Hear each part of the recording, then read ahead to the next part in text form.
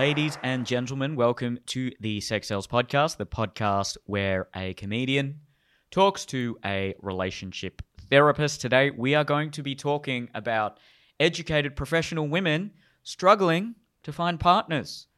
It's something we've definitely touched on before, but there's a whole range of research that's coming out and a lot of experiences we've had with people in our personal lives as well that are saying that women, particularly women in professional fields who are millennial or Gen Z now, they're really struggling in the dating environment. They're struggling to maintain attraction, find someone that they perceive to be attractive, and there's a dwindling pool of suitable men for them. So I feel like this one's going to be very interesting. But before we get into this podcast, this is sponsored by Crush Organics.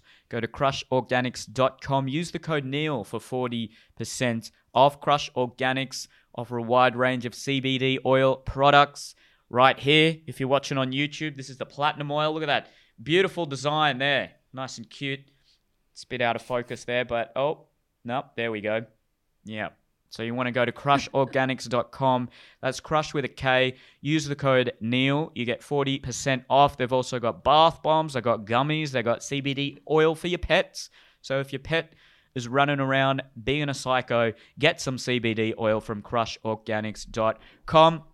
I have shows all across the East Coast, comedy, improv shows. We've got a DJ with the wildest comedy show in the country. Go to neildan.com. Stay tuned. We're going to relaunch and rebrand the whole thing very soon. And it's a very exciting, but also, if you listen to the last podcast, a stressful time, but mostly exciting. So come along, come see a show. Every show is different. All right. Eliza, how you doing? I'm very good. How are you? I'm good. Actually, these podcasts do not feel like work at all. Yeah. All the managing of it and everything else associated with it feels like work, but I really enjoy these. So yeah, it's good. They're fun. They're very fun, very stimulating. I love the one I do with you and the one with Jordan. So thank you to all the listeners. Just, hey, look, I'm being vulnerable. Thanks. I'm opening up. So I really enjoy these. I always feel really good after I do them. I never feel tired. I never feel exhausted. Nothing like that. In fact, usually I'm an introverted sort of guy, but having these sorts of discussions, I feel energized afterwards. So it's a good sign. Oh, that's so good. Yeah. It's good for your soul. Yeah, it's great for the soul. Yeah. Great for the soul. So before we get into some of the details of this topic, you were talking to me before the podcast about how some of your friends were discussing this issue amongst yourself. So how about you talk about what happened there related to this particular topic? Well, I put a group chat together with a bunch of women, all between, mid to late 20s. And they're all educated women. So they've all at least had at minimum a bachelor's degree. And I asked them, like, would you date a guy, they're all straight, would you date a guy without, who had no education, post high school?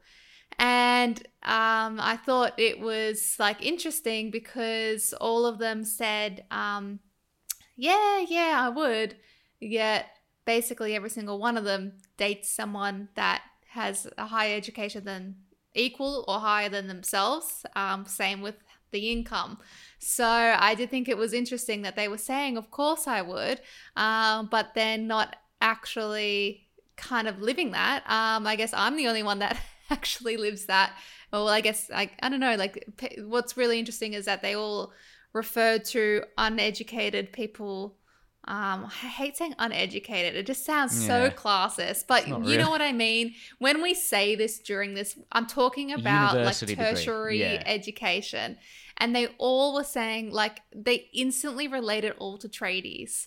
Like, yeah, I might date a trade. Yeah, this tradie. Not a single type of man outside of trade was considered when it was a guy without a tertiary education. So when I kind of actually brought that to their attention, as well as the fact they all have, educated and high earner partners or whatever, it did open up an more interesting conversation about what had happened when they've dated guys without a tertiary education, post high school and without university degrees. So I mean, I'll get into that later because I think it'll be relevant, but it definitely kind of gave me some food for thought. So I think, to put a initial lens on this topic is that I don't want listeners to hear us talk about this, especially the studies and the stats, and then just think, oh, this is a fucking another reason women are difficult or to hate women. It's not about that. There's two sides. So we'll get into it, I guess. Oh, I agree. Anyone who listens to this and then continues on with a defeatist attitude about, well, there's no point even dating or even trying. I mean, it's quite pathetic, to be honest, because that sort of a school of thought tends to talk about how modernity has feminized men and the gender roles are confused and sort of unnatural. But then at the same time, they're sitting there complaining and doing the least masculine thing possible. So if you want to bring back those gender roles, then at the very least, what you can do as a man, if you feel like you're struggling and you think that modern society has changed the structure of the dating game to the point where you don't have any hope at all. Now, it is a nuanced conversation. There are some guys out there who are genuinely trying, and just due to the way online dating works, their profile doesn't even get seen, and there are a lot of girls that maybe have height filters and things like that. It isn't as simple as, one side is good, one side is bad, but there are also a lot of guys out there who just use it as a crutch and as a way to not take personal responsibility and to blame society for their woes. So I couldn't agree more with you there. I think that's an important thing to preface before we get into this one. I was talking to my girlfriend recently who is doing a master's of psychology, and there are a lot of women in her cohort who are experiencing a similar sort of thing where they just are unable to find men who they are consistently attracted to. So there's an initial spark, but then they get the ick really quickly. And I think that I'm guessing that would happen a lot, particularly from sort of 22 to maybe the late 20s, where you can usually see a huge jump in maturity among women, whereas with men it's a bit of a slower burn there. And I can imagine, especially if you're doing psychology, that's where there's clearly people with a very high level of emotional intelligence, and the average 20-something man, look, let's be honest, probably lacking in that department. Generally speaking, I'm not saying that for everyone, obviously. And then also, I think we had a question from a woman who was a lawyer a couple of weeks ago who had a similar sort of sentiment. She went on dates and then she struggled to maintain attraction for a long period of time. And I can only imagine if you're a lawyer, and first of all, you have to be extremely organized, diligent, professional, confident, and it wouldn't be attractive unless the man actually meets those key factors to your level, and to really be attractive, he'd probably have to exceed that to a certain degree as well. And you don't really see the reverse of that. There are plenty of men who are also in those similar sort of professions, and they will happily date down. I mean, there's an article here that says, what is it? It's something like 78% of women who had a college degree, so this is American, that was something they wanted in a prospective partner, whereas it was less than 40% of men who said that was a sort of deal breaker and that sort of thing there.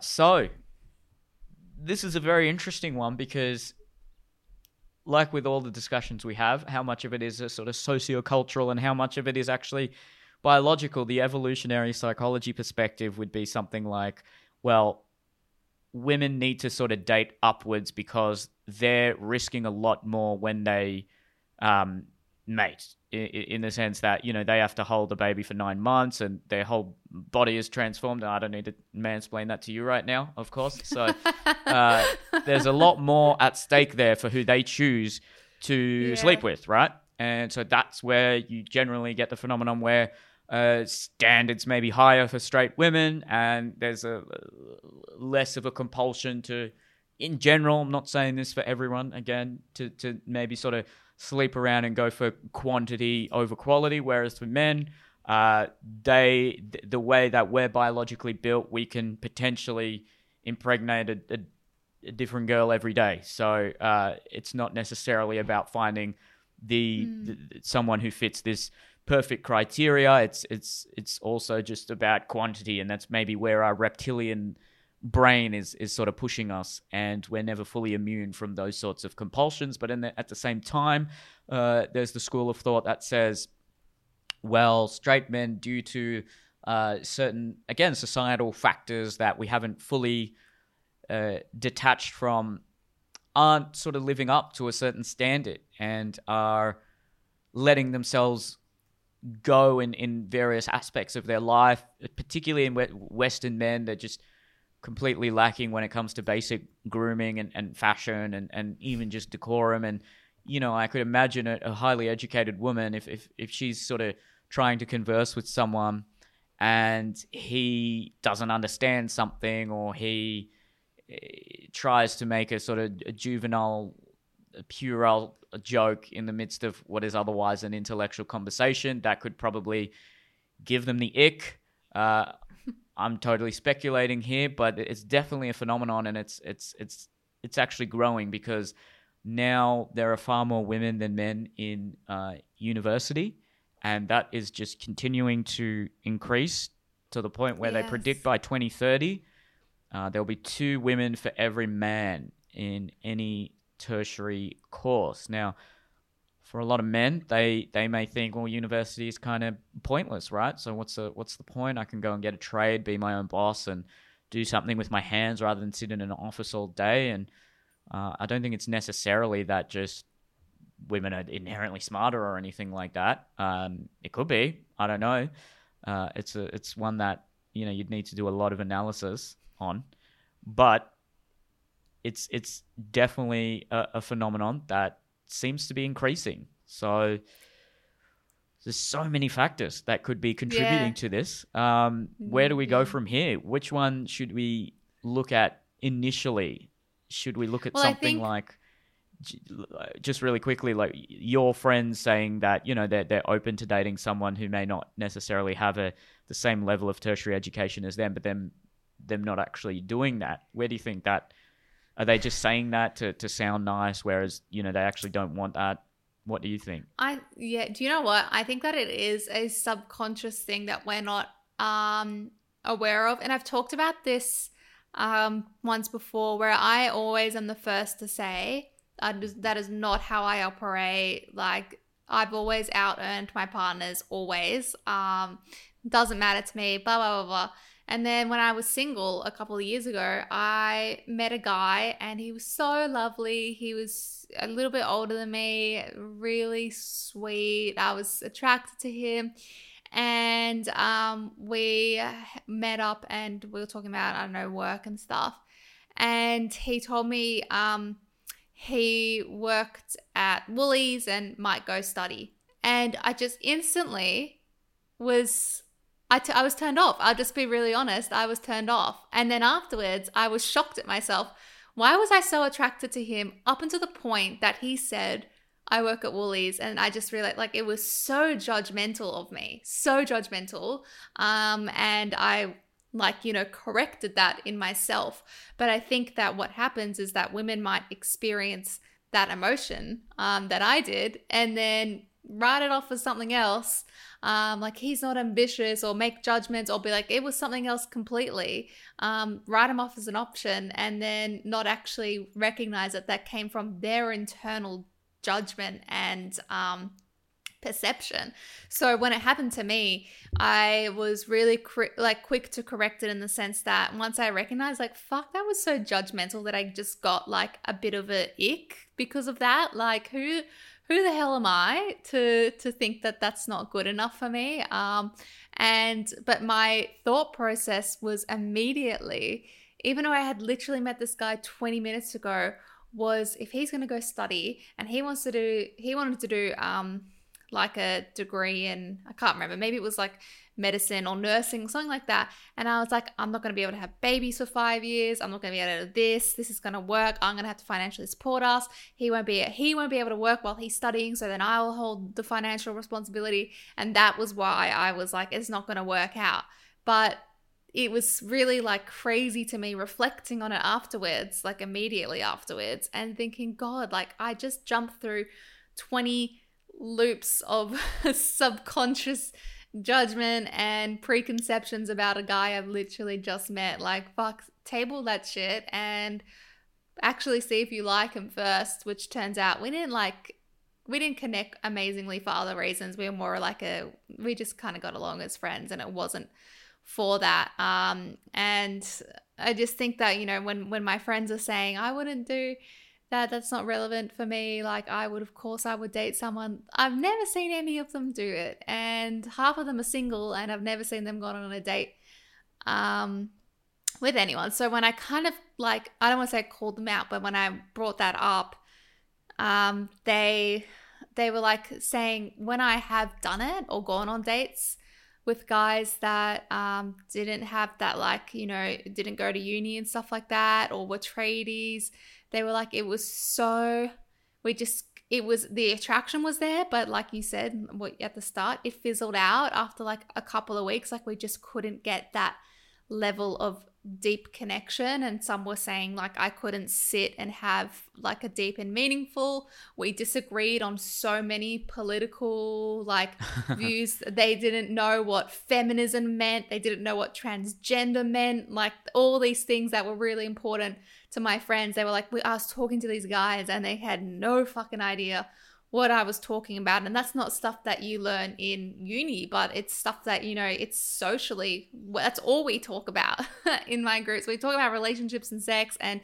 shit like that fucking constantly. And my other friend made a really good point, because she works in a construction company, like a huge one. And she works in the office. I don't know what she does, but she like organizes things or something. And so she works with a lot of tradies every single day. And she said that like over the years, she will tell us some of the conversations she has had with them. And I can't even help that the times where she's replayed her conversations with them, I've been mad at these men too. And she's like, this is why I feel like, you know, I interact with 80 to 100 of these men a day, and every single day they piss me off because they say things that are really sexist, really racist, really inappropriate, that I just could not connect with. And that is why I date someone similar to myself, and that falls under the similar education category as her. That's interesting, because I have a few things to say about that. I actually don't think women should necessarily be judged if they don't want to date someone who's, say, in their income bracket, or, you know, might not be as ambitious as they are, because I think liking ambition in a person is quite, if anything, there are other superficial factors that could be at play that should be judged more. And I know for a lot of men that can be a hard pill to swallow, but look, attraction is not politically correct. It's the same when, you know, height is such a major factor of attraction when it comes to men. That's frustrating as a short guy, but at the same time, I can sit there and, you know, beat myself up about it and complain and not even try and get out there, or I can play with the hand I've been dealt and do what I can. So I don't think it's necessarily an inherently bad thing that someone might have a certain career criteria, or at least ambition criteria, for a prospective partner. I think it was, of course it was Jordan Peterson who looked at some studies and said it wasn't necessarily just sort of financial success or just resources that women found attractive. It was the ability to obtain resources and be productive. That's it. Yeah, a that's guy the who biology. yeah, because Yeah. again, that I can only assume would relate to just the primitive brain thinking, look, if I have a Yeah. child with this person, I want to ensure the best possible environment for that child. And a huge part of that is the resources that this man is able to obtain. Now, again, we're never immune from that sort of biological response. I think now we have the ability to question that and look past that, of course, but it's always going to be a factor in our attraction and who we may choose. Now, the difference, I suppose, between just simply being rich or resourceful versus having a greater capacity to obtain resources is a man, or a person for that matter, might just be working at a charity and not a not-for-profit organization and not be making much money at all. But if they're truly making a difference, and if someone can see that they're making a significant change, they're impacting their environment, the world around them, the people around them, that I'm assuming, and also from what I've heard, that is attractive. So it's not just, women want a rich man. Generally speaking, they're attracted to men who have the capacity to be productive. Doesn't just necessarily mean financially productive, because it would probably be a turn-off if a man just inherited a lot of wealth but then sat on the couch all day. It seems to be that sort of productive, energetic, ambitious men are very attractive. That's it. Yeah, I mean, definitely. Qualities. I mean, there's plenty of feminine women who are also very ambitious and energetic. I don't think that's associated just with being masculine. I think there's probably a conception of a sort of masculine energy and that sort of vigorous energy that's about sort of constructing something and building something, and that I suppose is where it could be more masculine. Now, when it comes to the political thing, that's where I think I actually would hold some judgment, and I think that maybe could be called out, because look, I don't know what these tradies have said and the jokes they've made and things like that, but first of all, I do think, I'm not saying this is necessarily an excuse, but you're a product of your environment, and when you work a blue-collar job, you're out in the sun or the rain all day, and you're sort of on edge because you're constantly having to exert yourself physically, and sometimes you need a bit of a reprieve, and you need to let off some steam. And it's a tough masculine environment. It's not about being compassionate. It's about getting the job done and putting in and really putting in as much effort as is expected of you. And I'm sure there'd be people who listen to this who actually work in these environments that could make a comment where we get a bit of insight. I read an article about a man who works in construction, and almost all of them are on some form of painkiller. A lot of them are on I forget what that very addictive pain-killing drug, and they're struggling to make ends meet, and they got little injuries all over the place. So it is sometimes, I think, that it can be arguably classist to just sort of observe the way some people converse and assume that they're sort of a bit degenerate or uneducated. Yes. It may be a different way of thinking, and I'm sure they have a lot of wisdom and knowledge and skills that, first of all, necessary for society. I mean, society can function without people in marketing. It can't function without construction workers. So that's first of all a very important point. Who's contributing more? Yeah, exactly. We don't need corporate consultants, but we do need plumbers. So there's that.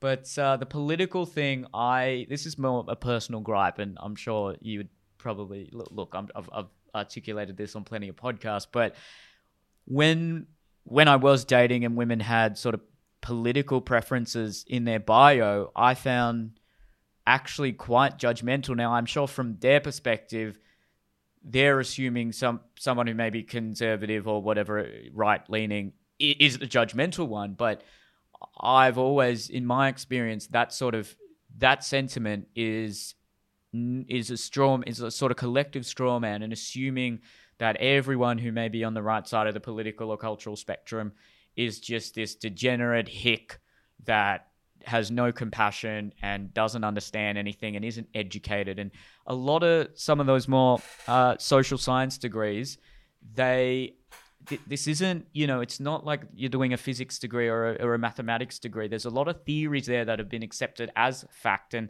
look, someone like John McWhorter, Africa Brooke, the people, Coleman Hughes, these sorts of people that actually are people of color, and they're now questioning a lot of these ideas and sort of talk about how a lot of this can come from an inherent sort of savior mindset and an identity that people have been attached to. They're a lot more articulate on that can sort of speak at length on it. So I'd probably be less judgmental about, a woman wanting a man who has the same sort of career path as them, or is in the same sort of industry maybe, or in a similar income bracket. But I would challenge women who maybe have preconceived ideas about who they want to date politically to maybe try, go on a date with someone that you maybe wouldn't, who has different political beliefs to you, and try to understand the best version of their argument and see where they're coming from. And I think this caricature of, everyone on a certain side of the political spectrum just hates gays or something like that. Look, that stereotype doesn't come from nowhere, but it's the same as saying like, oh, everyone on the left is like, has blue hair and changes their gender every 10 minutes and is just crying all the time. Like these are stereotypes, these are caricatures, and I don't think you can define a large portion of the population by something like that. And I've also heard, now I don't have necessarily a lot of data to back this up, but I've read a few things here and there as well, that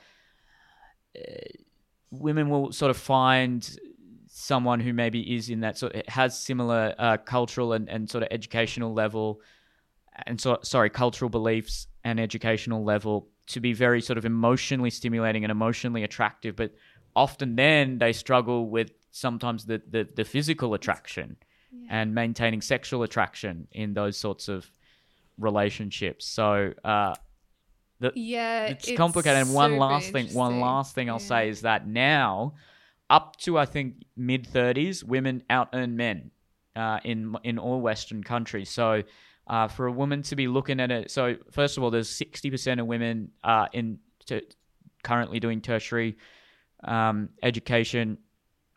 And look, I also want to say, I think going to TAFE and learning a trade, you are being educated. These are important, vital skills. Agree. I mean, I'll even say, if I drop dead and, the world will go on. We don't need comedians. We don't need podcasters, but we need nurses. You need construction workers, trade. These people are just essential. So anyone who's kind of like looking down on, I think it's different if you have a dating preference, but if you sort of have that sort of sneering, looking down on that, I find that really disgusting. So yes, I will say that, what was I going to say? Yeah. So now women up to their 30s out-earn men. So it's already, if that's part of your criteria, I want a man who makes just as much as me, if not more. So the pool is already quite small there. And then as well, I want a man who has my level of education.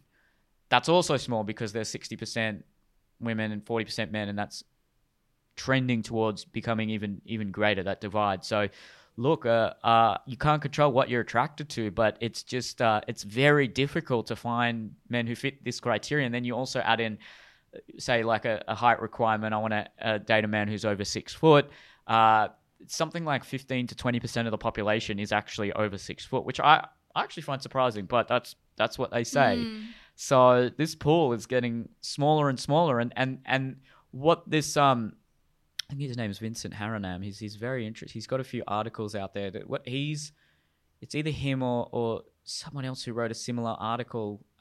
They're now theorizing that because there's this just larger group of just highly educated, professional-driven women competing for a smaller cohort of men that they deem to be attractive, they're having to compete amongst themselves in what could be described as a very non-feminist way. They feel a lot more pressure to put out sexy selfies and put out a lot earlier than they may feel comfortable with, and to sort of really fight to get this man and sort of adapt to what that man may want in a woman, more sexual and more open and a higher premium on looks. So in a very ironic twist, they're now having to compete in a very superficial way for a lot of these top tier men. But look, I said a lot there, so let's hear some of your thoughts on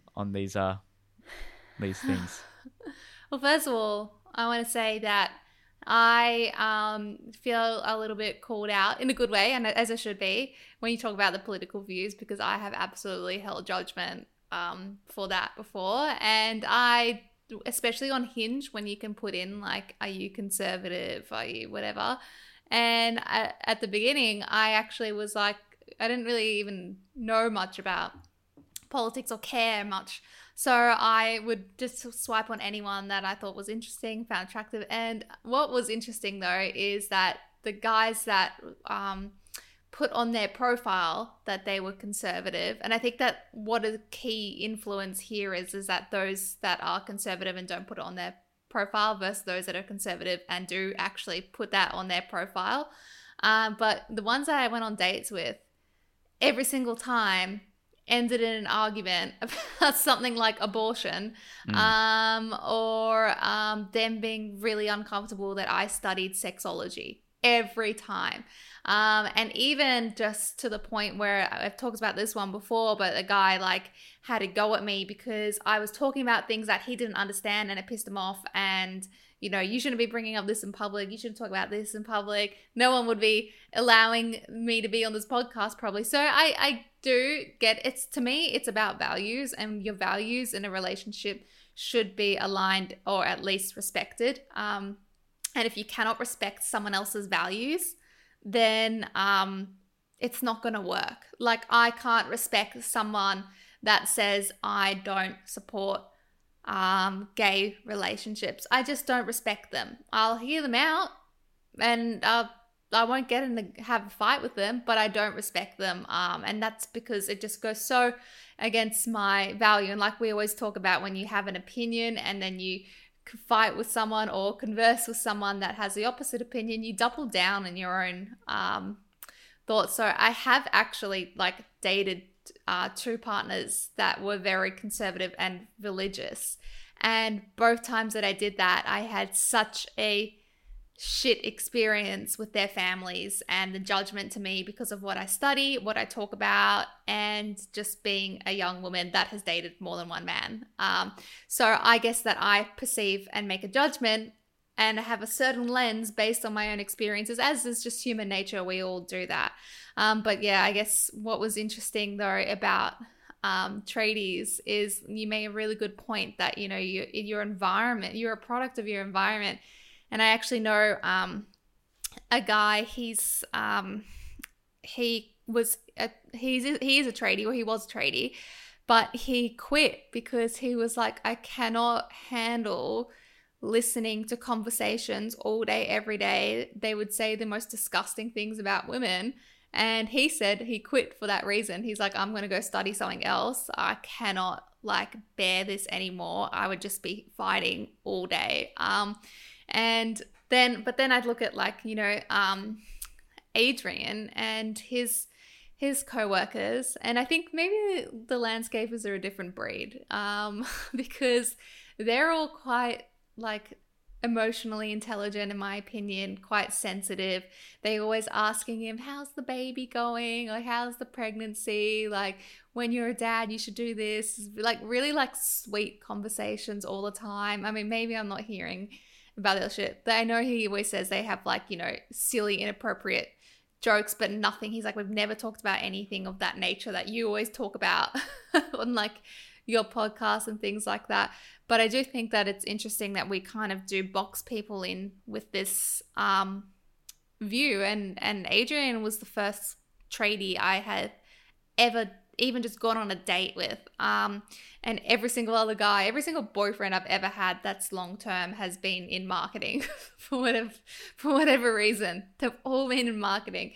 And that was what I think was so attractive to me about Adrian, is my friends that want to date guys of similar education to them, they all say it's about, it's about the knowledge, it's about the depth of the conversation, it's about the thinking the same way, having this back and forth that I don't get if I talk to someone with a lesser education. But lesser education does not mean lesser intelligence. I mean, look at you, like with your crazy high ATAR and you're super knowledgeable, super intelligent.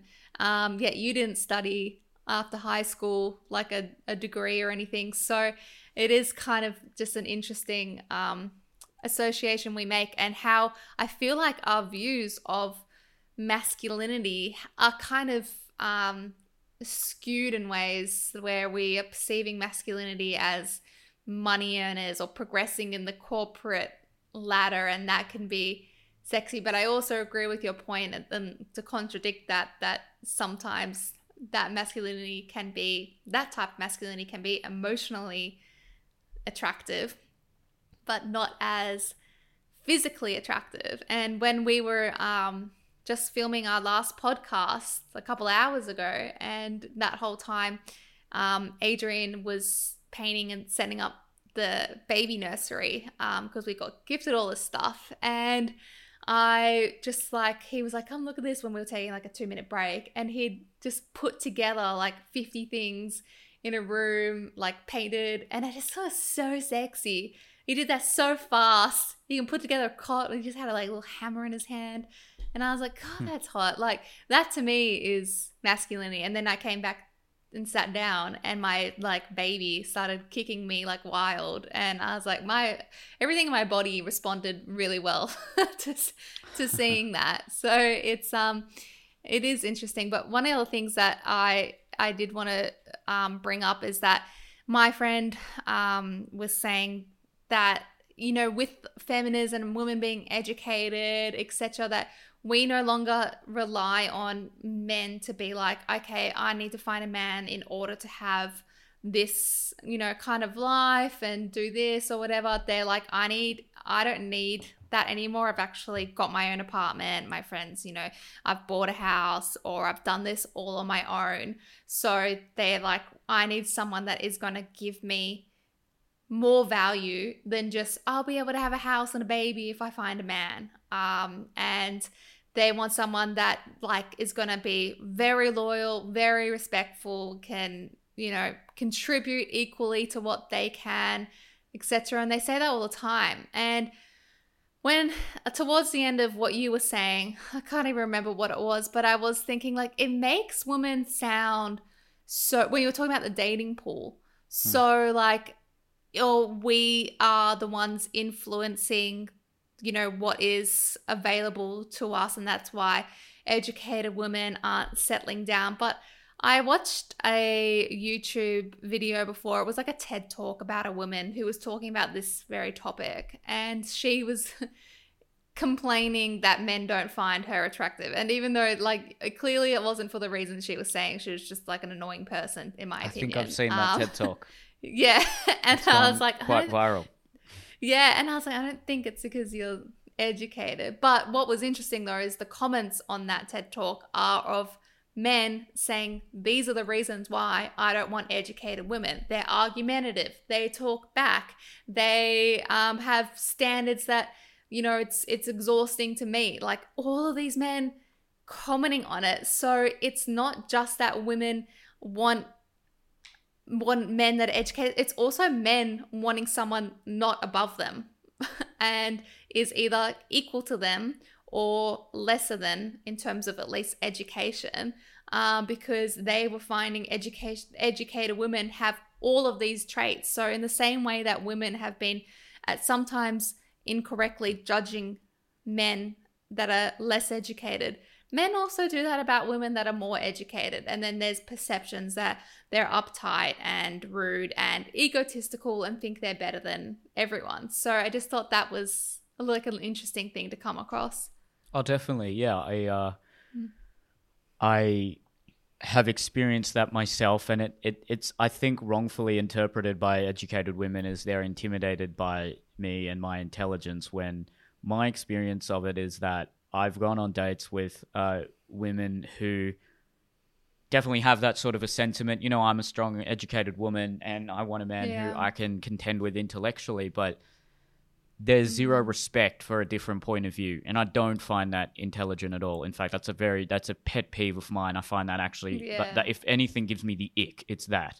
And Yeah. something that I really respect about you, about my girlfriend, about most of the women I've dated, is that we may not necessarily see eye to eye on every single issue, but we can hear each other out, and we can learn from each other, and we can understand and hopefully get to a better point of truth in the world. And that to me is it's so important when when I was dating and when I was looking for someone long term. And yeah, I would definitely acknowledge there's a cohort of men that maybe do feel intimidated by a woman who is more educated than they are and more successful than they are. There's a lot of men who are intimidated by other men who are more successful than they are. That's human. That's sort of natural. We're all kind of jostling for status and resources there. But I want to I think there is a nuanced conversation to be had about. I think if we're talking about that same TED Talk, that is the perfect point where, look, we're not sure, that's a 10-minute TED Talk, and I'd have to sit down and get to know that person. But it's not that because you're educated, you're unattractive. It was this sort of entitlement there of like, It was. men, Yeah. why don't men find me hot? And I'm like, well, you Look can't. at me. Yeah, first of all, you can't. Yeah, what? You're shaming. Men feel shamed when I hear something like that. It's like, oh, it's my fault that you're not successful in the dating market. And I would imagine when men criticize society and talk about feminism and things, they, in a certain way, then a lot of women may feel like, really, like you're blaming me for your failures in dating. And I think they're Yeah. actually quite similar in that regard. Like I just could Yeah. not, and you know, there was a pundit in America who had gotten out of a relationship, and she made this video being like, you know, this is what men need to do. They need to man up, and here's a list of things that you have to do, and it's just Wow. that is not attractive in the slightest. Now, I do also understand that, hey, look, you don't need to go through life behaving in a way that the opposite sex finds attractive, but to suggest that, oh, I'm doing all the right things and it's on them to find me attractive, no, that's a bit narcissistic. yeah, that's quite egotistical Yeah. there, because look, when we're talking about dating, there are certain things that, and they're not all, like I said, they're not always politically correct. There are certain things that sort of as an aggregate, the opposite sex in straight relationships will find attractive in who they're looking for. Now, it differs person to person. Of course, it's different based on situation, upbringing, class, all sorts of things. But there are just certain behaviors you can emulate or try to practice that will improve your chances in that regard. And like with a lot of these conversations, I also want to reiterate, I'm not trying to say this is necessarily even a problem. If there's a bunch of women who are struggling to find men and a bunch of men who maybe don't want to date certain women there, I don't think that's necessarily a problem. A lot of people, it maybe becomes a problem when, say, people get really resentful and then, you know, they're not, maybe they want to have a partner and they can't find one, and then they feel like they're having to settle, and this other confluence of factors comes into account. That, you know, maybe even birth rates. If you look at a country like Japan, the fertility rates in a lot of East and Southeast Asian countries are very low, and that's affecting just the basic economy and the structure of that country. And Western countries are not far behind. But then it's very hard to have that conversation without implying like, oh, women just need to have more kids. And that's just not what I'm saying at all. But it's still, I think, fair to point out that could be a collective problem for the country, Definitely. without having to put the onus on any one gender or anything like that. Yeah, and I think another factor is also that women, it may not necessarily be women can't find partners. It may be that they're literally not dating because they are prioritizing work. They are getting an education that finishes 21 to 24 years old, and then they want to have a few years experience in their career before they even consider relationships, like, which is what was happening with that lawyer who, I think was she a virgin or something like that, where she was like, I'm in my 20s. I think she'd had a very long relationship. That's right. Yeah, she'd slept with one person, and she was like, I'm in my 20s, and I just like haven't been able to kind of prioritize that yet because I've been studying law, which was, you know, fair enough, I guess. So, and one more factor like that I think is interesting, and I don't want to come across like I'm being here in this podcast only to defend women. The only reason I bring these up is, one, to make it, I guess, balanced, but two, because I see, important, just some of the comments sometimes it's just so like women hating on our podcast. But what is interesting is that in relationships or in marriages, there's a lot of research that shows that men are always happier when they're in a marriage. Their health improves, their sleep improves, you're more likely to have career progression, and married men do better on the corporate ladder than unmarried men. Whereas for women, it's the absolute opposite. You have a shorter life expectancy, higher levels of stress, you're less likely to progress in a career. So that's something I think that should be taken into consideration when people are going, well, women are picky, blah, blah, blah.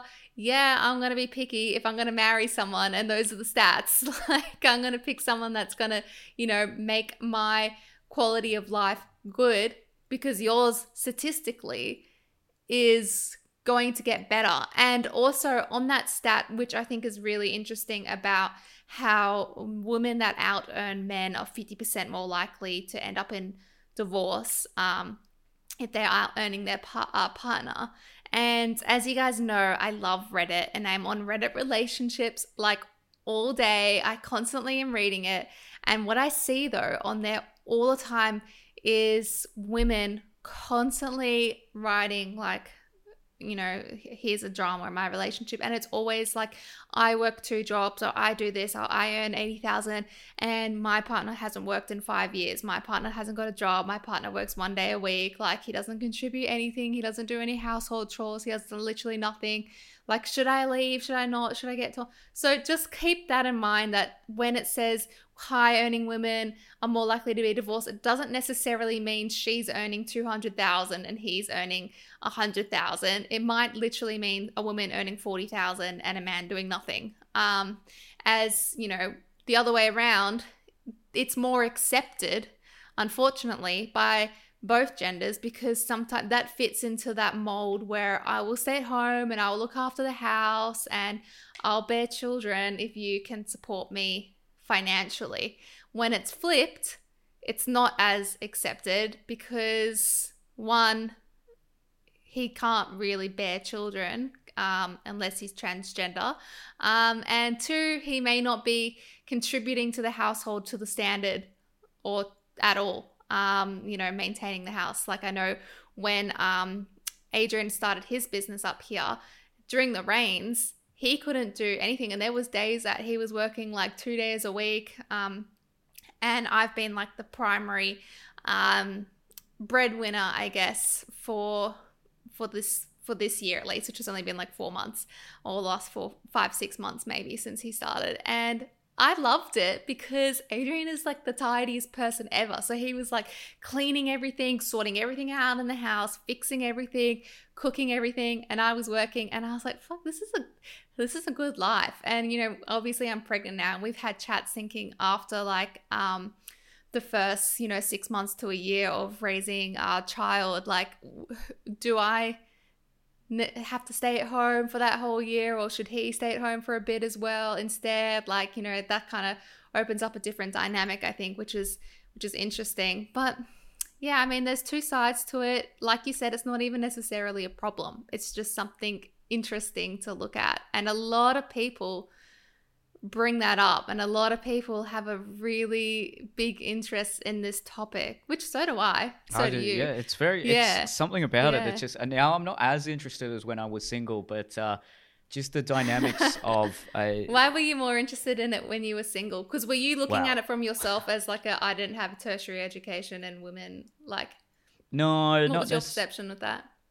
No, I just find the way we choose our partners and what we're attracted to and all these things that we talk about, I find it so interesting because it gives us an insight into what we really desire and who we really are as human beings, not what we say, because we can say all sorts of things. This is what I look for in a partner, and everyone says the same sort of thing. You know, they say nice things. I want them to be kind and respectful, all these things. But then when you actually look at the data of who's being chosen on either side, that's when you get a true insight into what we're actually like as human beings. Because you know, the analysts at Tinder and Hinge and Bumble would probably have a much better gauge of what people are choosing and what traits are attractive than, say, if you watch a reality TV show where someone's trying to put their best foot forward. And you know, I know everyone hates it when we bring up maths here, but this is really interesting because Tamara was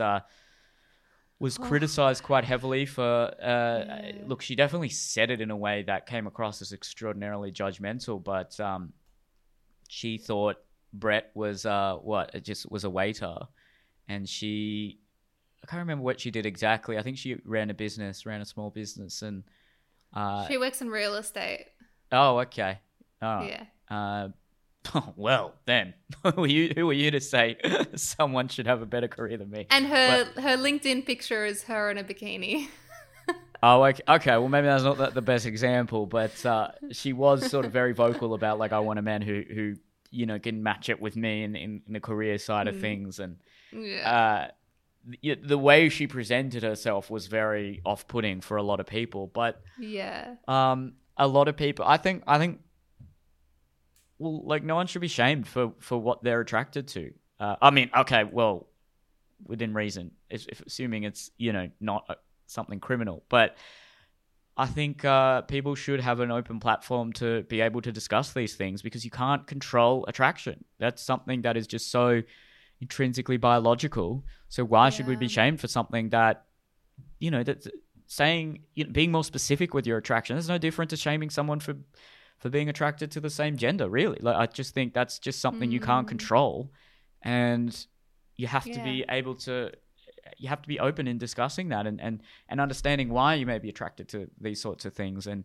I agree with you. I don't really want to, the one thing is that political point, I just wanted to make a different argument over, but you know, when you do see I want to discuss these things in a mature way, and you see comments of, with and on other podcasts as well, just of people taking it the wrong way and then using this sort of data as an excuse to not better themselves and to not at least try. That's not this. It shouldn't be like that. It shouldn't. It's actually, again, it's just hypocritical, because if you're sitting there talking about how we live in a feminized society, but then you're sitting at home all day on the computer complaining, well, that's not very masculine. So you're not really living up to the values that you supposedly profess. Something you said reminds me of, I think, something my mum actually said. Like, I could always tell when my mum was, like, pissed off at my dad when he'd just sort of lie down on the couch and not be doing anything for a long period of time. And I can't help but feel like, you know, it's not necessarily about being rich. It's not necessarily about being super intelligent either, but being productive and being enthusiastic and having energy and vitality. Yeah. And contributing. Yeah. That is something that clearly is, whether it's a factor of attraction, it's something that can definitely prevent the ick from I mean, look, everyone's human. They need to lie down eventually, but, it's so interesting. My mum is the same. She always, like, rolls her eyes if my dad sits down for, like, literally 2 minutes to relax. And damn. I always say to her, like, Mum, stop putting your perception of, like, what needs to be done on him. You don't have the same personality. Mum feels good when she's rushing around, cleaning, cooking, talking to 50 people. She's thriving. Like, my dad, obviously made a lot of money, and like as in he was the financial support anyway. So why can't he just sit there because he doesn't find joy in the things that you do? It's so interesting. And I think it's so important that we will always push our views onto others, especially in relationships where we punish people for not thinking the same way that we do or whatever. And I think that's why that political point you made is so accurate, and it's so true. And I agree with you completely. And it's funny, when I like on TikTok, there was like a trend, and it was all of these like really conservative guys stitching each other that all had like tattered, pierced girlfriends with green hair, and they were like, this is the best kind of relationship. Like, this is the most fulfilling relationship I've ever had, because they were like yin yang. There's a tension there, yeah. Balance each other, yeah. Yeah, and that can really the sexual attraction can come from that a lot. And then there was a trend as well saying there's a lot of girls saying my kink or my thing is liberal men that look like conservative men. Now in America, obviously liberal means on the left, and over here it's on the. I mean, here it's not as pronounced. I don't think there's this very clear like right left. It's very Because I was trying to do a skit about Labor voters the other day, and I'm like, what is the stereotype for Labor voters? There's no stereotype. It's, I don't know, a teacher, but that's it's hard to. I can make a very clear stereotype for Greens voters. I can make a relatively clear stereotype for Liberal voters, but when it comes to Labor voters, because you've got the guys who work in construction and strong union members, and then you've also got sort of more, the public servants on 200 to 300,000 a year, living in a really nice house in the suburbs and are very culturally progressive. It's just, you can't really make a sort of stereotype there. But anyway, that's a different point. But actually, by the way, though, for all our younger listeners or people like me that just were a bit of a noob with politics and voting, there is a website. It's a government website where it like can determine based on your views and your values what party you should vote for. And I found it so helpful, where it basically asks you all these questions, like, what are your thoughts on gay marriage? Do you think teachers should do this? Or do you think, housing, property value, whatever, all this stuff. It asked everything, and you put your answer into everything, and it gave me like a full sheet of being like, most of your views aligned with this party first, and then 35% of your views aligned with this party, and the least amount of your views aligned with this party. So I was like, fuck, I just took that and went with that to the voting booth. So maybe that's not actually the best advice, but at least if you're just starting somewhere and you know literally nothing, but then you can get more like Neil and Jordan and actually know what's going on and what people are. Compared to Jordan, I don't know anything, but people actually vote. The more I've thought about it, the more I've actually listened in and read about it as well. People don't vote based on some sort of rational analysis of anything. They vote based on emotions. They vote based on their upbringing as well. And they vote based on their temperament. So if you have a sort of conservative temperament, that's different to having socially conservative views. So I think I have a very conservative temperament. I'm always thinking about, all right, what are the costs of these things? Can we plan this? Let's make sure we have enough money. That's a conservative temperament. And, that's why I don't like being boxed in with people who just have been just spoon-fed a certain view of the world and haven't actually questioned that. And someone actually said it. There's a very simple metaphor as to the best way to determine someone who maybe has a more liberal temperament and a conservative temperament is two people walking through a forest and there's a fence preventing them from going any further. And the liberal person is like, oh, we got to climb over that fence. We got to explore. We got to see what's there. The conservative person says, wait, why does that fence exist first? And you need both of those voices. And as simple as that is, you need both of those voices in a society. You need the people there who are saying, let's just think about it before we change everything, before we drastically change society. Why do these norms exist? How are we going to pay for something like that? You need people who are saying that, and to constantly be grouped in with like, oh, you're just a bigot or you're just ignorant. That is so frustrating. And look, this is completely Triggered. off topic. Yeah, it's triggering, right? Because it's look, you need that voice. And a lot of it, like I said, comes down to Yeah. upbringing. Like, how were you brought up? And I guess I was Yeah. brought up in that sort of, again, small C conservative. And when people say small C conservative, they mean just your personal values, cautious. That it's like synonymous to conservatism, right? So you're cautious. You're not going to take big risks. You just want to Yeah. make sure everything's safe, built properly, all this sort of thing. Rational, logical thinking. And that makes so much sense. Yeah. I love that little analogy. That's literally just you and I walking through a forest. That's exactly what either one of us would respond. I'd be like, oh, Yeah. cool, a fence. Let's go. Yeah, and then why does this fence exist? Like, let's think Yeah, about that. Right? that's- But I it's love all that. it's all up in the air now because Yeah. look, there's a part of the look. I'm sure actually, I have no doubt the listeners of this podcast will actually enjoy us going on this little tangent here, but. There's definitely, and this is Jonathan Haidt, very well-renowned Yes. psychologist, talks about this.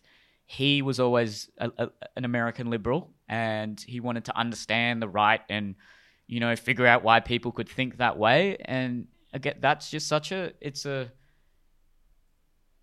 you're really looking down on that, first of all, by just saying something like that, like, oh, how could someone think that sort of a way? But then when he actually did his research, he understood a lot more about the dynamic as to how someone can come to a certain conclusion about these sorts of things. And it's almost always framed back into the social side of things, when that's just one small part. And like, I'm quite left socially. It's just that on a lot of other issues, I like to sort of see every argument and truly unpack and find the best version of the argument and analyze data. And I'm not trying to say I'm this hyper rational guy. I'm clearly quite emotional as well. But look, he was sort of saying that it's now.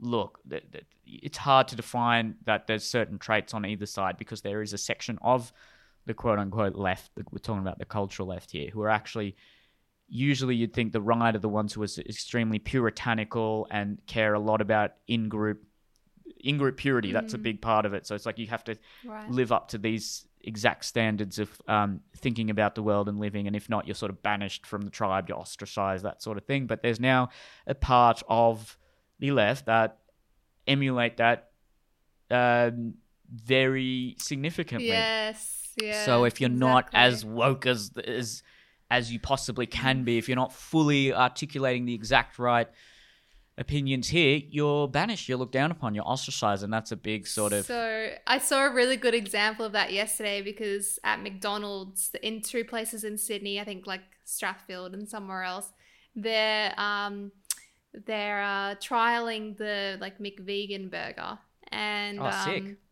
Yeah, which by the way isn't vegan, it's vegetarian. But anyway, Oh, what? and yeah, it's just you have to get it without mayo or cheese if you want it vegan. So it's basically vegetarian, but I think they're calling it McVegan or something like that. But it's just a trial anyway. So obviously I'm in a couple of vegan Facebook groups in Sydney, and someone posted saying, I tried it was pretty good, like pretty happy, blah, blah. Heaps of people were really excited to go get it. And then you had some people being like, you're literally paying the corporation that gives no fucks about the environment, that does, and just like punishing it so hard when you're on the same party here, guys. Like, you're fighting for the same thing, but don't fight within the group because one doesn't have as extreme views as the other, which I guess is such like a typical stereotype of veganism, I guess, anyway. Yeah, you get that in what yeah. people would sort of broadly call the far left and the far right. If you're not as yeah. perfectly Christian and do all these things Yeah. to the book, then you're banished. And then if you're also not exactly on board, if you're even slightly critical of the sort of socially constructivist view of the world and of some of the the opinions and the academic theories around race and things like that, you're ostracized, even though you may be, like, broadly speaking, quite open and tolerant. And this is really disenfranchising and discouraging a lot of people. And I do bring that back to some experiences I had dating. It was just really... it's hurtful at the end of the day when people assume certain things about you without trying to fully understand where you're coming from. And, I've even seen TikToks about people who talk about evolutionary psychology are basically justifying racism. And it's like, Oh, really? well, what are you talking about? Like, it doesn't. I want to find our best version of the argument, but that best version of the argument is this sort of esoteric jargon that when you get down to it, it's. I don't agree with it. We'll say that. But yeah, fair. Let's, I suppose, end this one coming back to the main topic in question.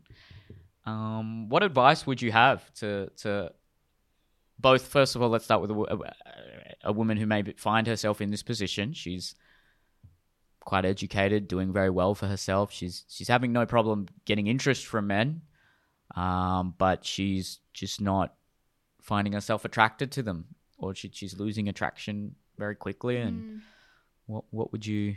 And she meant she wants to have a partnership. She wants to be in a relationship.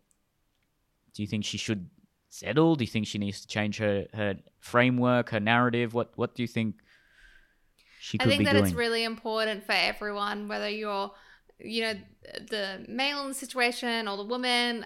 Either way, I think it's really important we recognize the difference between preference and attraction versus judgment, and understand what is the actual reaction that we're having to this. So I think that's important, and recognizing, like we said, that knowledge. What is it about a equally or higher educated man specifically that you want to seek? Is it knowledge and intelligence? Is it financial capacity or whatever? Figure out what it is, because where else can you find that? Like, I know heaps of construction workers that out earn a shit ton of guys in marketing by a lot of money. So, you never know. Educate yourself, keep an open mind. What about you? What would you say? Yeah, I would also say just maybe question some of the ideas you have, and don't necessarily make a decision based on an initial spark or lack thereof. Give someone 2 or 3 or 4 dates, and then even then, if you feel like you get along with them, even try a relationship. If there isn't that sort of intense romantic spark, that can often develop gradually. Now, I know just be careful with something like that, because if you date someone for a couple of months and then say, I was just waiting to see if there was a spark, they could be madly in love with you. So just be tentative when it comes to those sorts of things, and be very open about that. But look, it's a tough one, because you can't say, oh, you should be attracted to this, or just like, just try to become attracted to something that you're just inherently not attracted to. But attraction can be molded and change over time when you think differently about a certain group of people, or a certain way of, when you look at the world and you think, all right, this certain group of people here are just, they have certain traits that are maybe lacking or just ubiquitous within their community, and maybe question some of those ideas, and then you will become more open, and then you might find yourself being attracted to men you otherwise wouldn't normally be attracted to. Keep an open mind, and always just kind of work on yourself. And it's the same for men who hear statistics like this and get quite frustrated. First of all, make sure you're doing the basics, because a lot of you aren't. And those basics are, look, you could sit there and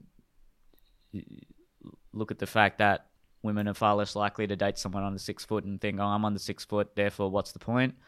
Or you can just do basic things that will make you immeasurably more attractive. I'm talking about just grooming yourself, being basically hygienic, learning basic cooking skills, being organized in your life. You don't have to be a hotshot corporate lawyer or anything like that. You don't have to wear Gucci suits. You just got to go to Target, get some clothes, and make sure they're tailored, okay? Just these basic things. Work on eye contact and read books, because that will improve your conversational skills, and you'll then be able to have quite deep conversations when you go on dates and things like that. And also have maybe a bit more of an open mind. Look, I've been judgmental to women who've put political preferences in their profile, which is me doing what I'm criticizing them for. So you can still go on dates with people that you maybe disagree with, and get to know the best version of their argument, and find out about their upbringing and their temperament, and that can give you a lot of insight into why they think the way they do. And don't be so both everyone can be less judgmental, I think, myself included. So yeah, it is a tough one though. And look, if this frustrates you, then maybe just avoid these sort of conversations and these statistics and just work on yourself and live your life. Don't use it to fuel your anger. Yeah. It doesn't help you. It's not going to progress you any further. It's just going to make you because it's not changing anytime soon. Yeah. It's in fact it's trending in the other way. And look, there's nothing you can do as an individual to dramatically alter and change that. But what you can do as an individual is dramatically alter and change your personality, the way you are perceived to the opposite sex, and the behaviors that you do to enrich your life and enrich your experience of being a young person in their 20s or 30s and being either single or in a relationship. So, yeah, that was a good one. That was an interesting one. Yeah. If I see hate comments about women, I'm going to be mad. Yeah, I don't read. But anyway. I read messages and I occasionally read comments, but... People always say about you that Neil's always on the YouTube for this podcast deleting comments, and like he doesn't fucking read the comments. I've never done that. They always comment it. Like it's been a thing. I think it's one guy though commenting it on everyone and being like, yet again, he's deleting my comments. I promise on my life, I've never deleted a comment. I only ever delete comments if, say, a guest or someone says, hey, that's a personal attack or something like that. I never delete comments. What happens is YouTube sometimes has an automatic filter and it'll put comments up for review, and then I don't always have time to review the comments. So then they just get hidden. So that's almost certainly what's happening. I can promise you, I'm very anti any sort of censorship like that. So I do not delete any comments. I'm going to timestamp this and this episode. So if I see it again, I'm just going to write in it you exactly saying this. I never comment on the videos except occasionally where there's one guy that comments every single week saying secondi. Like he's the second to view it. And sometimes he's third, and then I comment a sad face when he's not second. That's all I ever comment. That's adorable. I've seen that one. Yeah, I've seen that one occasionally. Yeah. I will actually say this. We're doing a few more highlights and things for TikTok and for Instagram. And, everyone is so interesting when I ask people, say, hey, can you, because our editor's doing it now, and he's doing a great job, but I'd be very interested to see what the commenters have to say about, say, if you had to pick out a minute that would go well on TikTok, that would go well on Instagram, what was the 1 to 3 minutes of this podcast that you think was a very impactful, significant highlight? Tell us in the comments. That'd be good. Yeah, then it's not just one person trying to get, because I'm biased towards oh look, I sounded good here, use that as a highlight. So when you have just a sort of more democratic process there, that would be fantastic. So let us know in the comments if there's any points of great interest that you would like highlighted out, and we'll do our best to highlight those particular bits out. Love that. Good job. All right, well, Eliza, hopefully your muscles aren't too sore. And good luck with the next couple of weeks, and how exciting. Everyone else, I hope you're doing well. And if you want some laughter, neildan.com. Come see my shows, and we will see you next time. See you next week.